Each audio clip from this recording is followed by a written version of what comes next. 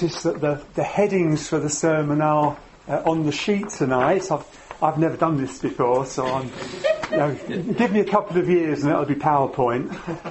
Okay, so watch this space. But hopefully you'll find it useful to have those headings in front of you. We're going to be looking in 1 Peter and chapter 3 this evening, continuing from where we left off whenever it was, last springtime, I think. I wonder, what do people think of when they hear the term the good life?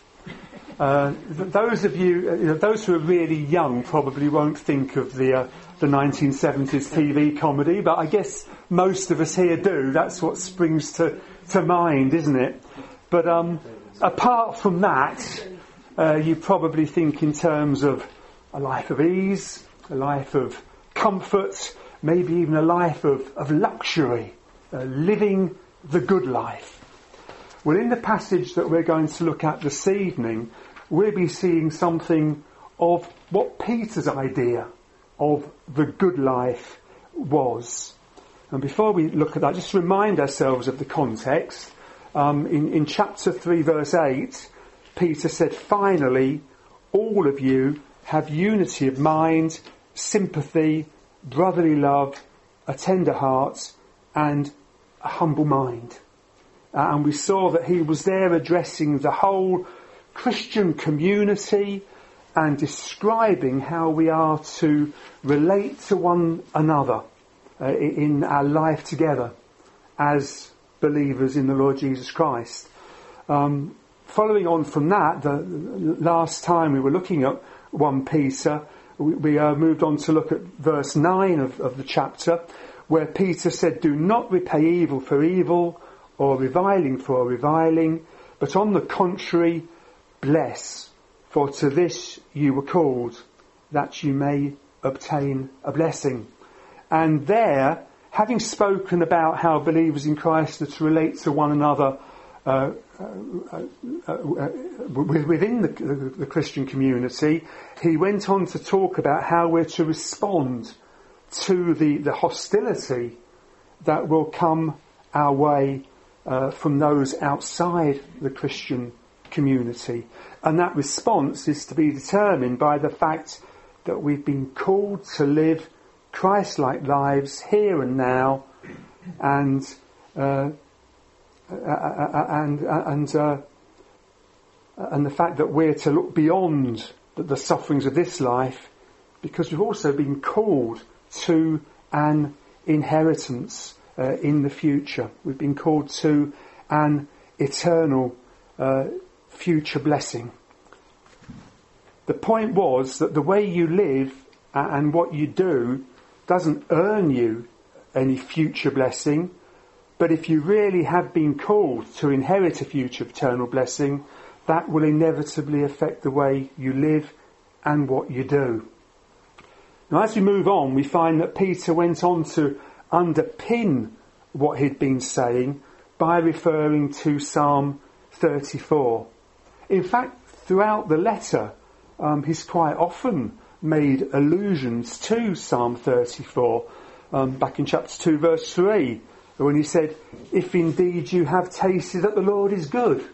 Well, you have noticed that as we had the reading from Psalm 34.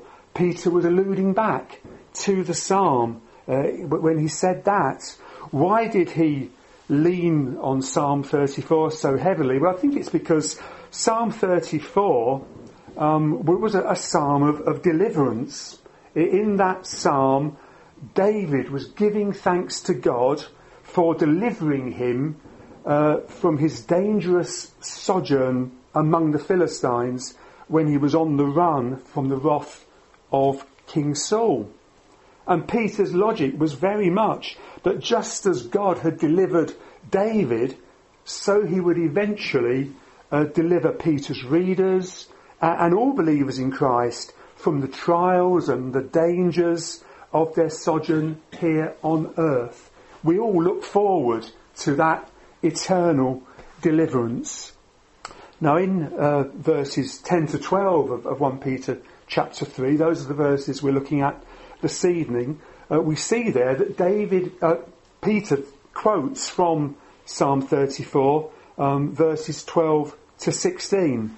And he says, "For whoever desires to love life and see good days, let him keep his tongue from evil and his lips from speaking deceit.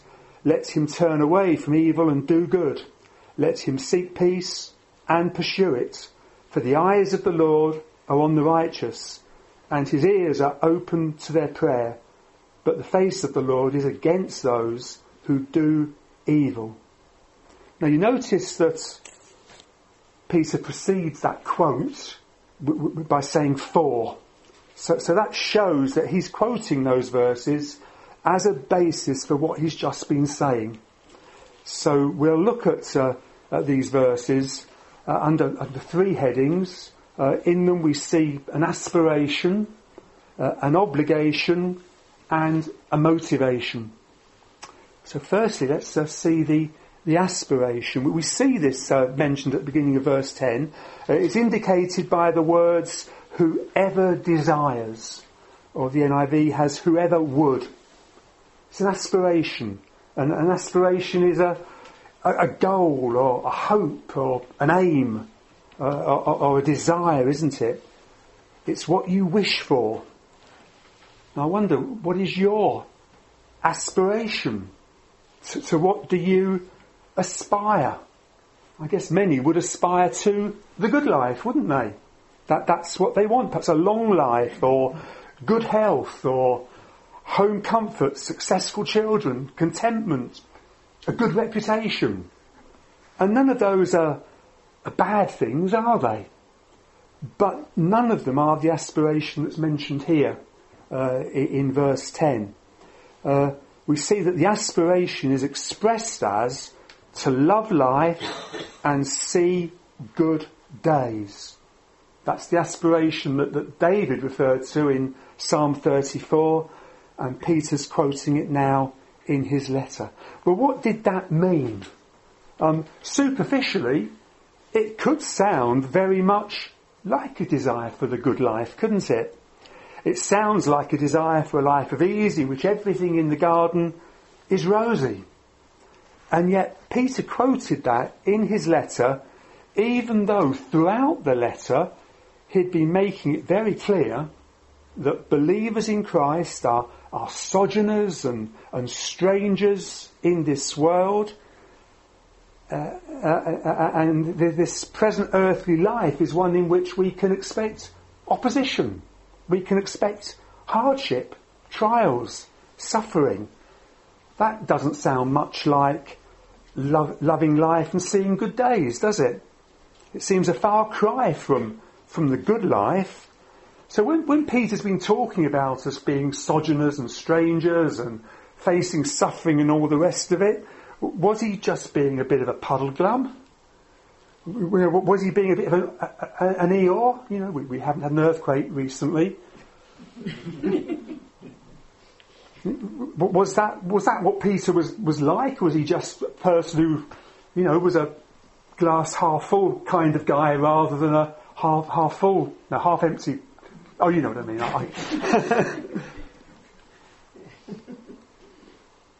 Now you see, but that wasn't the case at all. Peter was being realistic. And you look even in the context of Psalm 34 itself, we see that was very much the case. The same thing was being expressed. If you look at verses 19 to 22 in Psalm 34, David said there, "Many are the afflictions of the righteous, but the Lord delivers him out of them all. He keeps all his bones, not one of them is broken. Affliction will slay the wicked, and those who hate the righteous will be condemned. The Lord redeems the life of his servants. None of those who take refuge in him will be condemned." And you see, David said, many are the afflictions of the righteous. Well, that's what Peter's been saying throughout the whole of the letter, isn't it? Time and time again he's been emphasising that. So if believers in Christ are to aspire to the good life, in which everything in the garden is rosy, we'll be disappointed. This life offers afflictions. So we're not to aspire for the good life in this life. We're to expect many afflictions. But you see, look at what David went on to say. He said, but the Lord delivers him out of them all. You see, there are afflictions for believers in Christ, but the Lord delivers. He delivers us from them. That's very much in contrast with what David went on to say, because he said, affliction will slay the wicked, and those who hate the righteous will be condemned. You see, the point is that whether you're righteous or wicked, whether you're a believer in Christ or not, there will be afflictions in this life. That's the nature of life in this fallen world. The difference between the righteous and the wicked, the difference between the believer in Christ and the unbeliever doesn't lie in whether or not they're afflicted. They'll all be afflicted. The difference lies in the outcome of those afflictions. It lies in what results from the afflictions that come their way. You see, the righteous will be delivered, but the wicked will be condemned. There's no hope for the wicked, but the righteous are confident of being delivered. And so they have a sure hope. But what does that deliverance from afflictions look like? Well, you see, David continues by saying, the Lord redeems the life of his servants. None of those who take refuge in him will be condemned.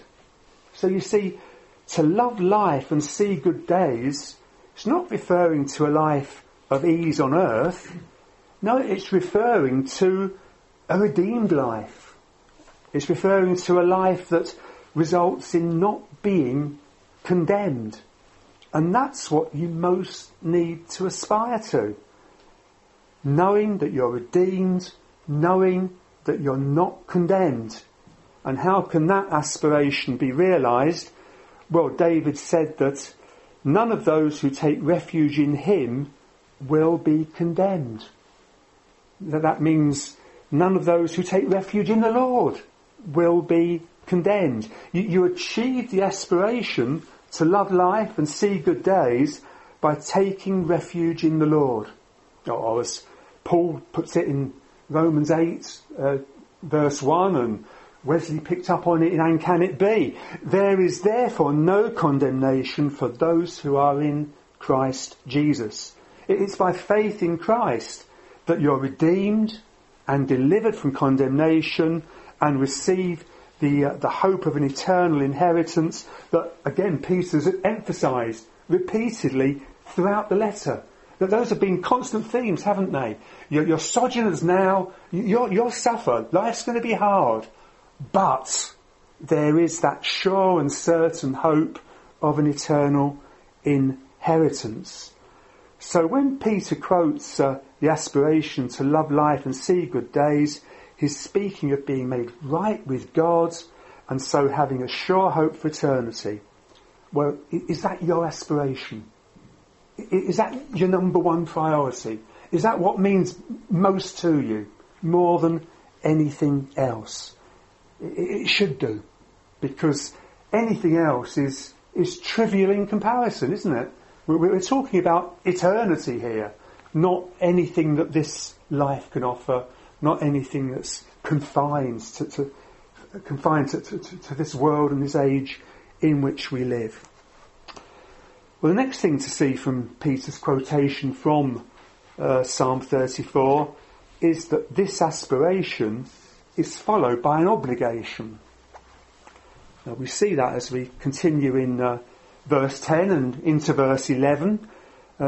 He says, "Let him keep his tongue from evil and his lips from speaking deceit. Let him turn away from evil and do good. Let him seek peace and pursue it." So, in actual fact, I've said an obligation, but really it's a threefold obligation that we're being given there, isn't it? Did you notice that term "let him" is used 3 times. That speaks of an obligation. The NIV presents it as "they must," which is perhaps even more emphatic, isn't it? You see, if a person has been born again and come to faith in Christ so that they're redeemed and delivered from condemnation and receive that hope of an eternal inheritance, it must follow that they will be characterised by certain things. Of necessity, these things will be true.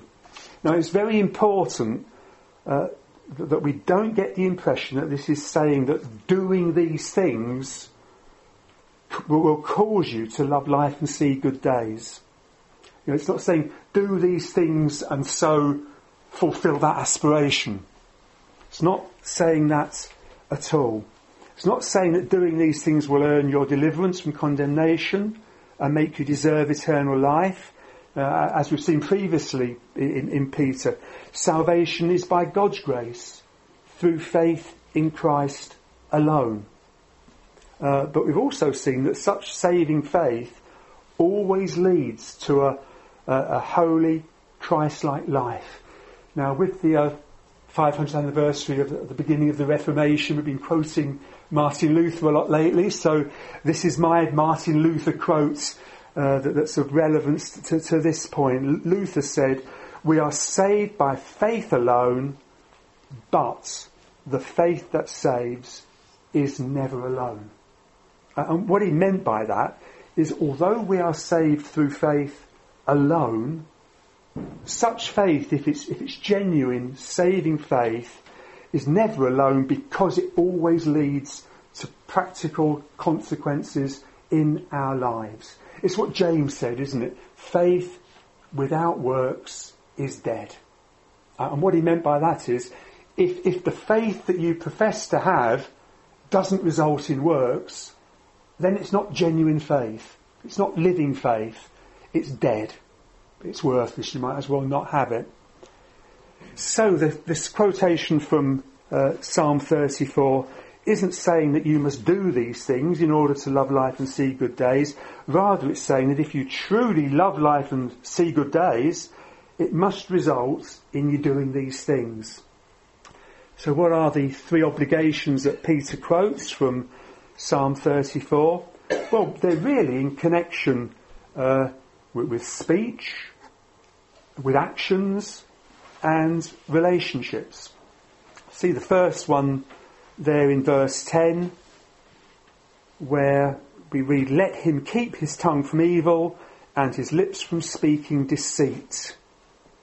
This obligation concerns speech, doesn't it? This is what Peter must have had in mind when back in verse 9 he said, "Do not repay reviling for reviling." He based that on Psalm 34.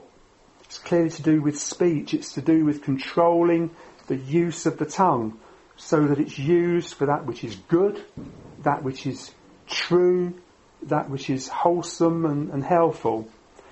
That must be a consequence of having new life in Christ. Now, superficially, keep his tongue from evil and his lips from speaking deceit might not sound too much to ask. It would be very easy to gloss over it as simply meaning to mind your P's and Q's.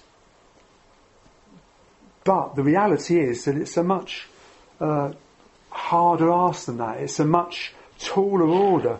Look at what James had to say about the human tongue. In James chapter 3 verses 6 to 9. He said, "And the tongue is a fire, a world of unrighteousness. The tongue is set among our members, staining the whole body, setting on fire the entire course of life, and set on fire by hell. For every kind of beast and bird, of reptile and sea creature can be tamed and has been tamed by mankind. But no human being can tame the tongue. It is a restless evil, full of deadly poison. With it we bless our Lord and Father, and with it we curse people who are made in the likeness of God. You see there what strong words James applied to the human tongue. He describes it as a world of unrighteousness, a restless evil, full of deadly poison. And what's more, he says that no human being can tame the tongue. So when Peter quotes Psalm 34 to require us to control our tongue so as to keep the tongue from evil and keep our lips from speaking deceit, is he asking the impossible?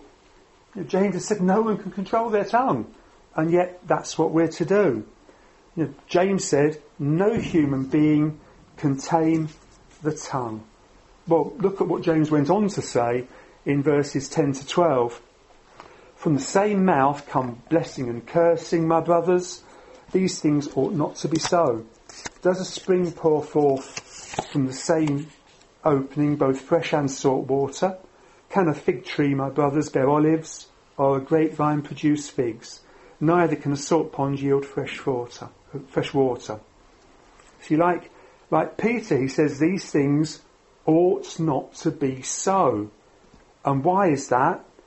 Well, he says, does a spring pour forth from the same opening both fresh and salt water? Can a fig tree, my brothers, bear olives, or a grapevine produce figs? Neither can a salt pond yield fresh water. Those are rhetorical questions.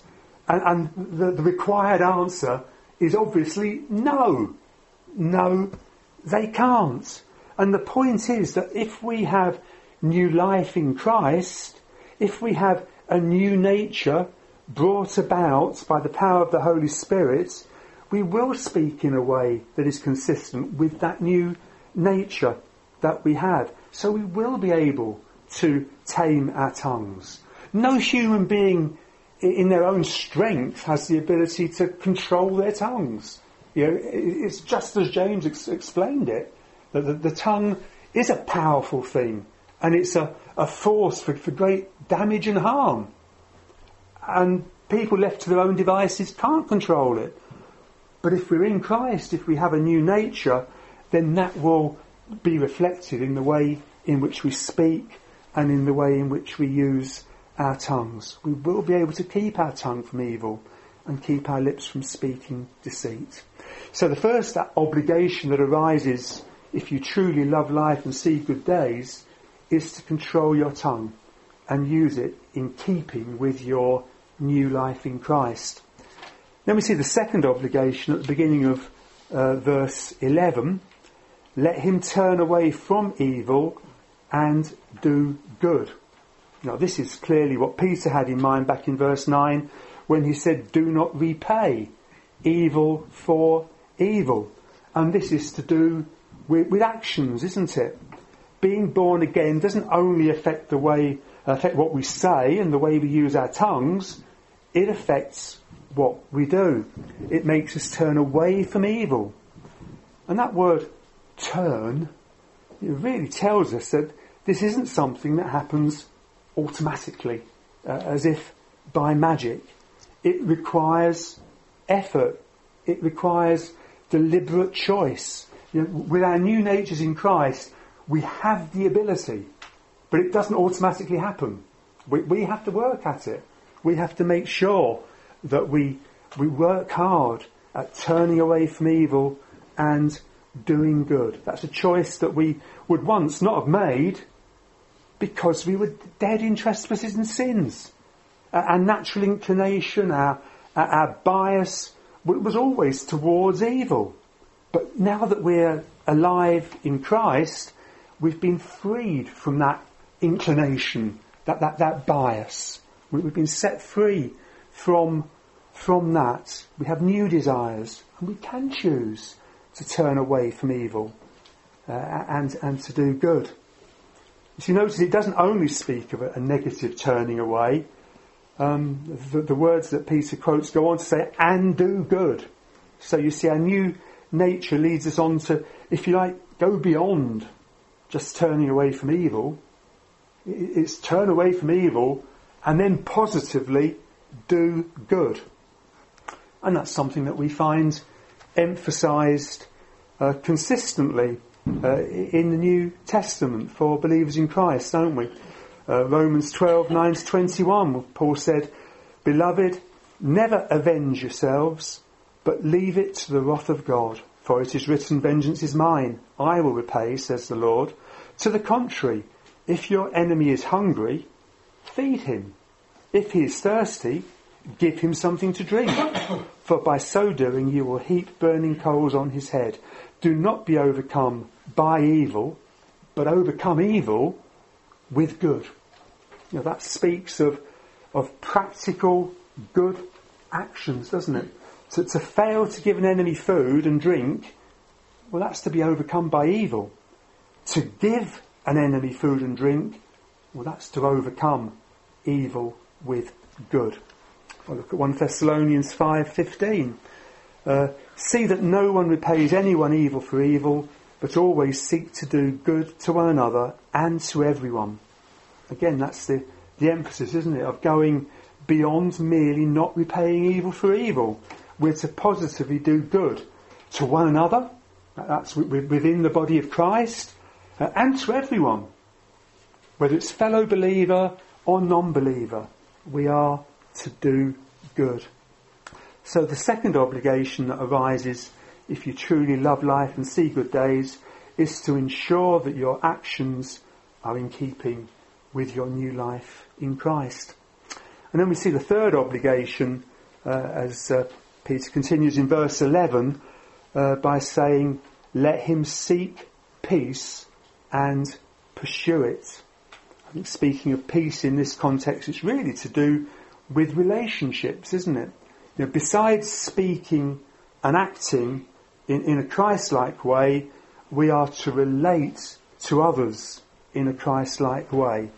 And doing that really is very much dependent on fulfilling those first two obligations, isn't it? Speaking evil and deceit and repaying evil for evil is not a recipe for peaceful relationships, is it? Controlling your tongue and doing good, well, that's the foundation on which we can build peaceful relationships. That's our aim. We're to seek peace. We're to build peaceful relationships. And once again, it's something that's stressed repeatedly in the New Testament. For instance, Romans 12 verse 18, Paul says, "If possible, so far as it depends on you, live peaceably with all." It's an exhortation to seek peace with everyone, isn't it? But of course, peace is dependent on both parties, isn't it? I mean, you can't unilaterally declare peace. You can try it, but if the other person isn't for peace, you're going to get hammered. So it can't be unilaterally declared. So you recognise that, but Paul's realistic about that as well. That's why he said, "If possible, so far as it depends on you." So we have to recognise that in seeking peace, we're not guaranteed to achieve it. There'll be times when that can't be done because of the other person. But we're to seek peace. That's what we're exhorted to do. We might not succeed, but we are to seek it. And you notice that Peter's quote from Psalm 34, once again, it goes beyond merely seeking. It says, "Seek peace and pursue it." Now, pursuing it is going beyond merely seeking. It's much more determined than seeking. It's a not giving up. It keeps on, even when there are failures, even when there are setbacks. The writer to Hebrews says in chapter 12 verse 14, "Strive for peace with everyone and for the holiness without which no one will see the Lord." You see, strive, that speaks of working hard. It speaks of not giving up. So we're not to simply like the idea of peace and quietly hope it's going to happen. No, we're to pursue it. We're to strive for it. We're to seek peace in a a tenacious way. Well, why are we to be so determined in seeking peace? Well, remember the words of Jesus in Matthew 5 verse 9. He said, "Blessed are the peacemakers, for they shall be called sons of God." You see, the promised blessing isn't simply an empty wanting peace, but it lies in making peace. As we've already seen, we won't always succeed in making peace, but that's to be our aim. So we're to pursue it and strive for it. So we've seen 3 obligations in connection with speech, actions and relationships. And I think it's very evident that there's nothing legalistic about these obligations. Neither is there anything half-hearted about them. You know, there's a real emphasis, isn't there, on efforts, on striving, on working hard.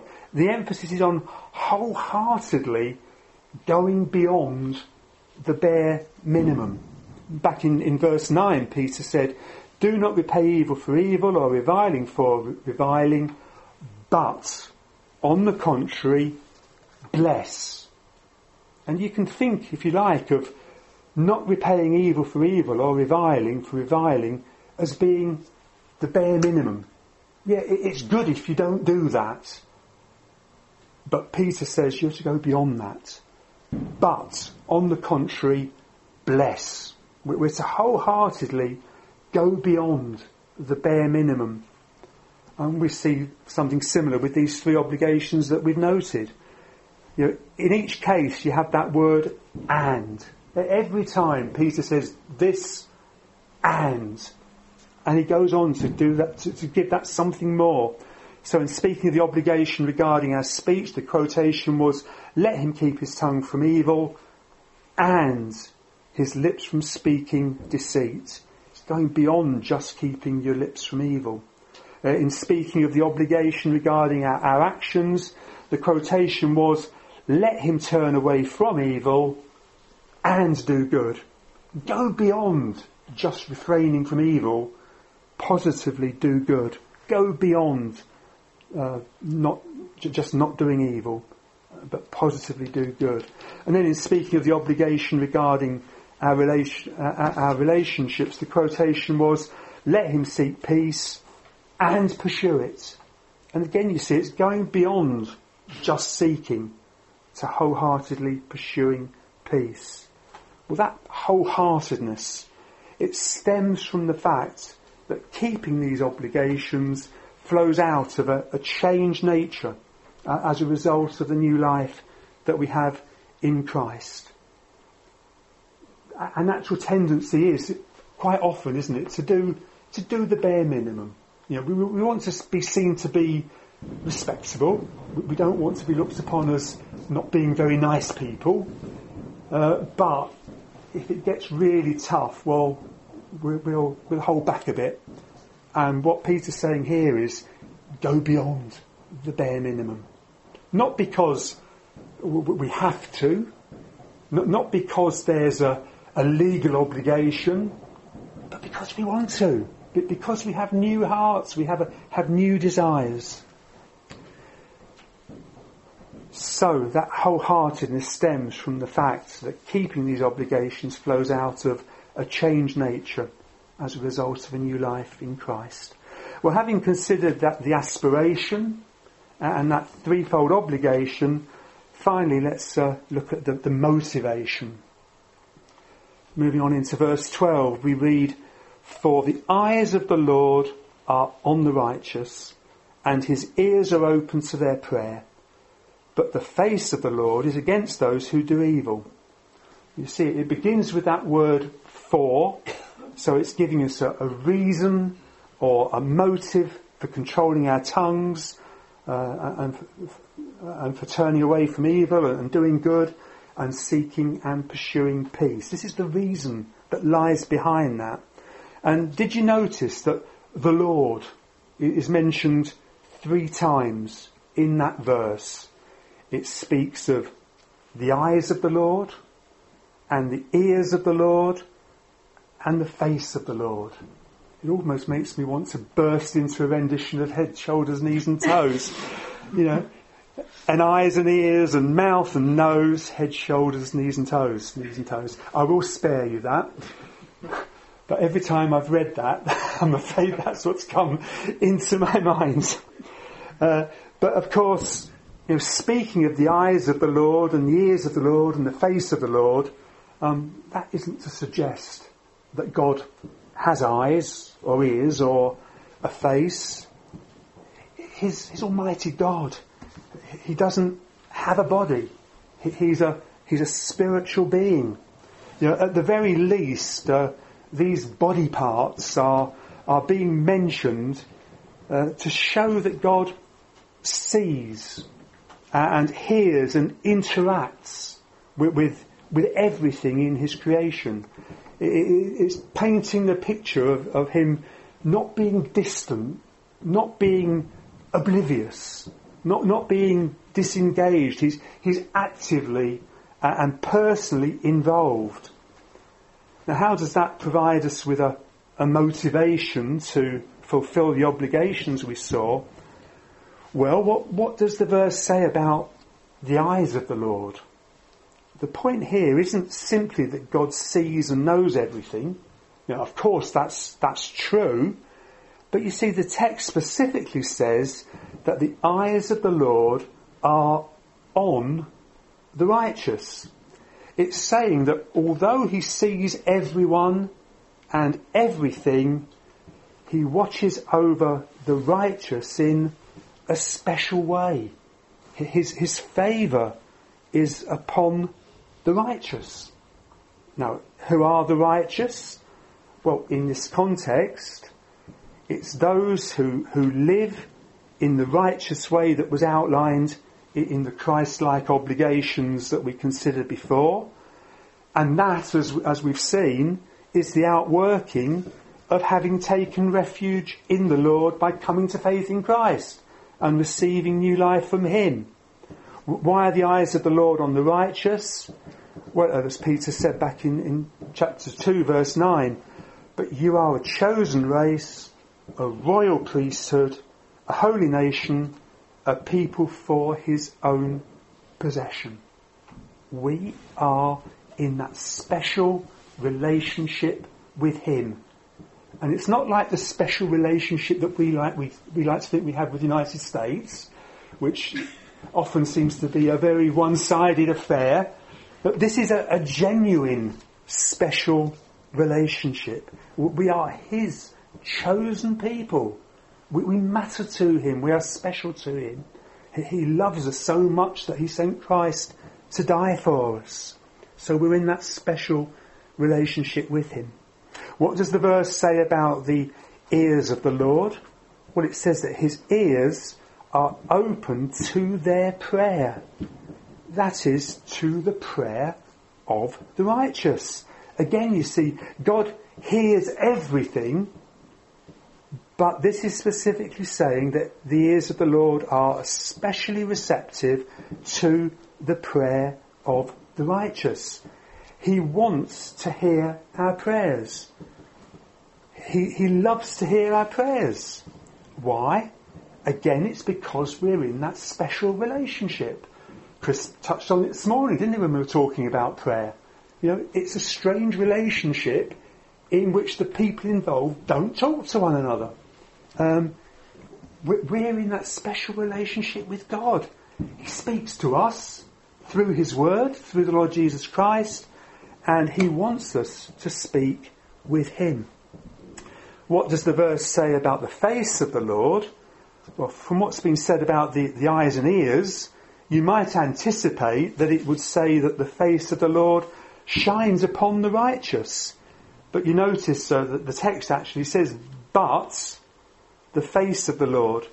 And the introduction of that little word, but, shows that a contrast is being made. The text says His face is against those who do evil.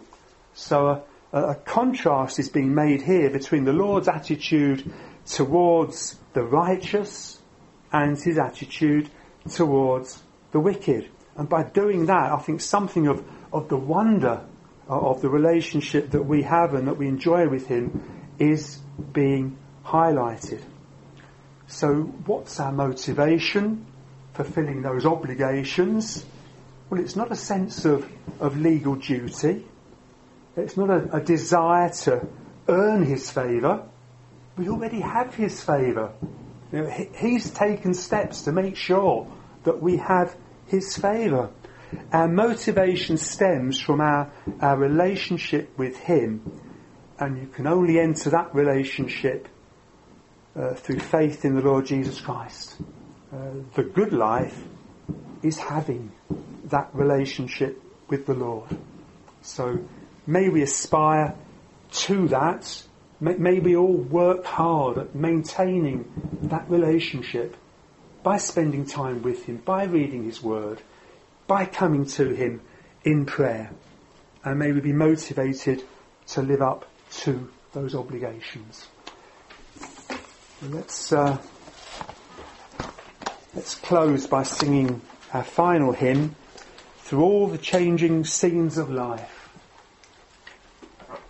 In trouble and in joy, the praises of my God shall still my heart and tongue employ.